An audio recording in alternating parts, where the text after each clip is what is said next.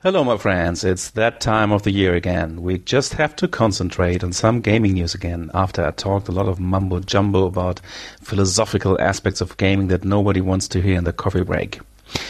After their phenomenal success with the abstract civilization game Through the Ages, Checkboard Games is happy to announce a sequel which will be designed by no other than Don Greenwood, former main developer of Advanced Squad Leader for Avalon Hill. The new game will be called Through the Pages and promises to be a moments in history type game that portrays a sweep through a gamer geek's life who is determined to understand the rules to Advanced Squad Leader before he dies of old age.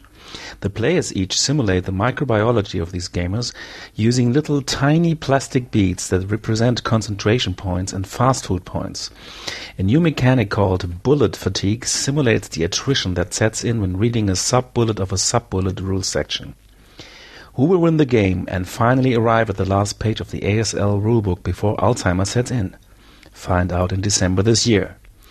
Valley Games has announced a new line of games which will be called Spud des Jahres after the sadly defunct Spielboy gaming parody website. Not being content with reprinting classic hits that sell pre-orders like pictures of naked meeples in discomforting positions, Valley Games will start to sell games that nobody wanted at the day they were printed and remake them in a way that will make everybody want to own them as the worst game in my collection. First in this ultra-exclusive line will be a reprint of the much sought-to-avoid game Assassin by Avalon Hill that even Greg Schlosser couldn't make into a playable game with his house rules. We promise that this new edition will be even worse than the revamped Avalon Hill edition, which was already a failed attempt to make an obscure Eurogame playable, says Valley Games. Players will be confronted with a new map created by the same map design genius who created the graphics in Hammer of Thor, a game that has often been voted as being the ugliest game on Board Game Geek. The rules will be completely rewritten by Anthony Thompson, the genius behind Time Control, a game that even Tom Vasel could not love. It will be so awful that it will immediately gain cult status. Pre-orders are already in the thousands. Next in line is an expansion to Tic-Tac-Toe, the worst rated game on the Geek, called Eenie Mac-Mo, The Road to Legend. Card-driven games were yesterday. The new trend is human-driven games.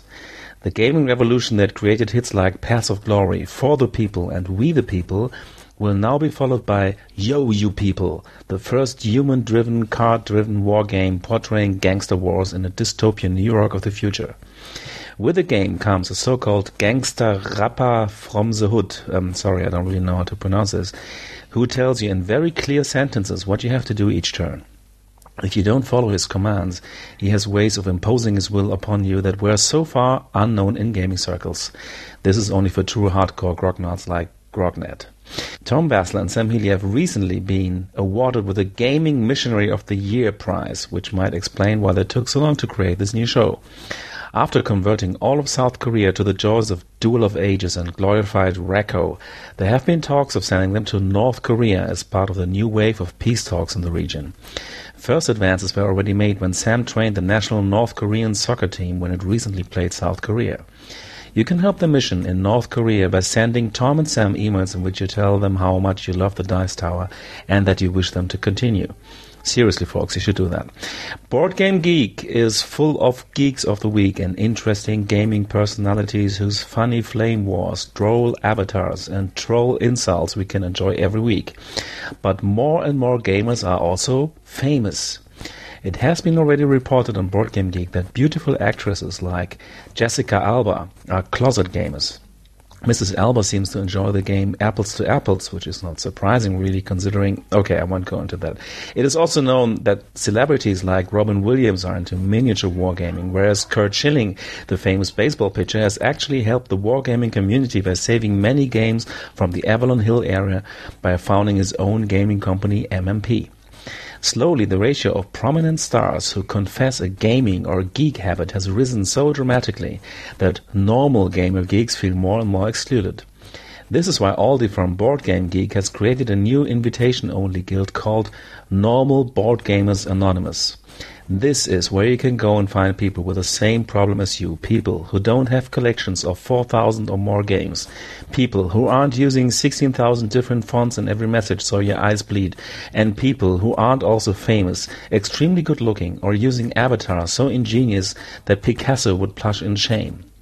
People without Uber Geek badges and 10,000 geek gold for their 10,000 reviews, people who are now in a minority. If you just are one of these really normal persons who have a family, a job, and something that William Shatner called a life, write to the NBAA.org, the Normal Board Gamers Anonymous Association. We can help you to become an Uber geek in no time. I leave you with this to ponder while you sit sucking on your kimchi cocktail while the sun slowly sets on this beautiful April 1st evening, and please forgive my son crying in the background. Game on, and may all your hits be crits. Bye bye.